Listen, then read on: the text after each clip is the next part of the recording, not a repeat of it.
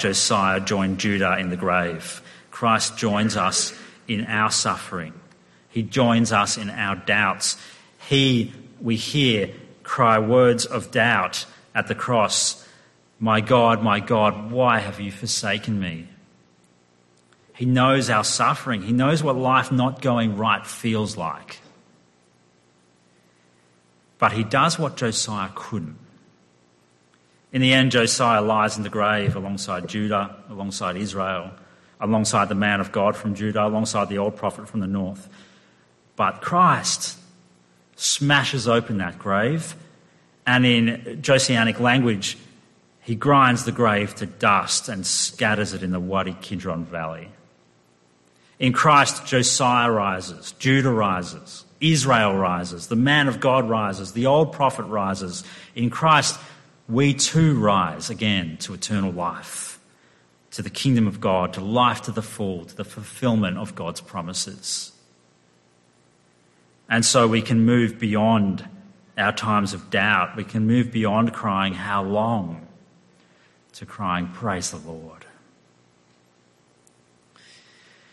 I've raised a lot of questions in this series, and to be honest, I can't answer them all. I can't answer some of the questions that have come up. I still struggle with doubts in the Bible, in my faith, as we all do.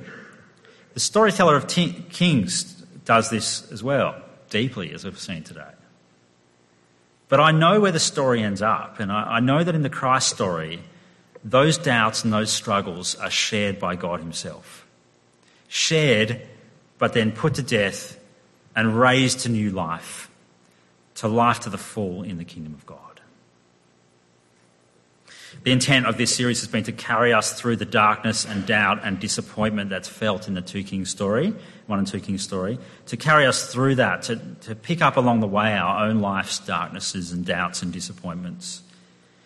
And as we do, we learn to cry with the psalmists and the author of 2 Kings. We learn to hope with the prophets. We've learned to weep with the women at the cross, but then to rejoice with the disciples who saw the one who is alive and lives forever and ever. He is our hope through heartbreak to hope. He, I pray, is the joy of your heart. As you long for more, as you long for greater things, as you hope for our world, for your own life, we hope for Christ, for his return and for his glory.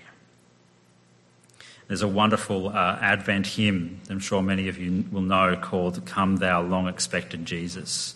And I just want to finish the series with reading the opening lines of that. Come Thou long expected Jesus, born to set thy people free. From our fears and sins release us, let us find our rest in thee.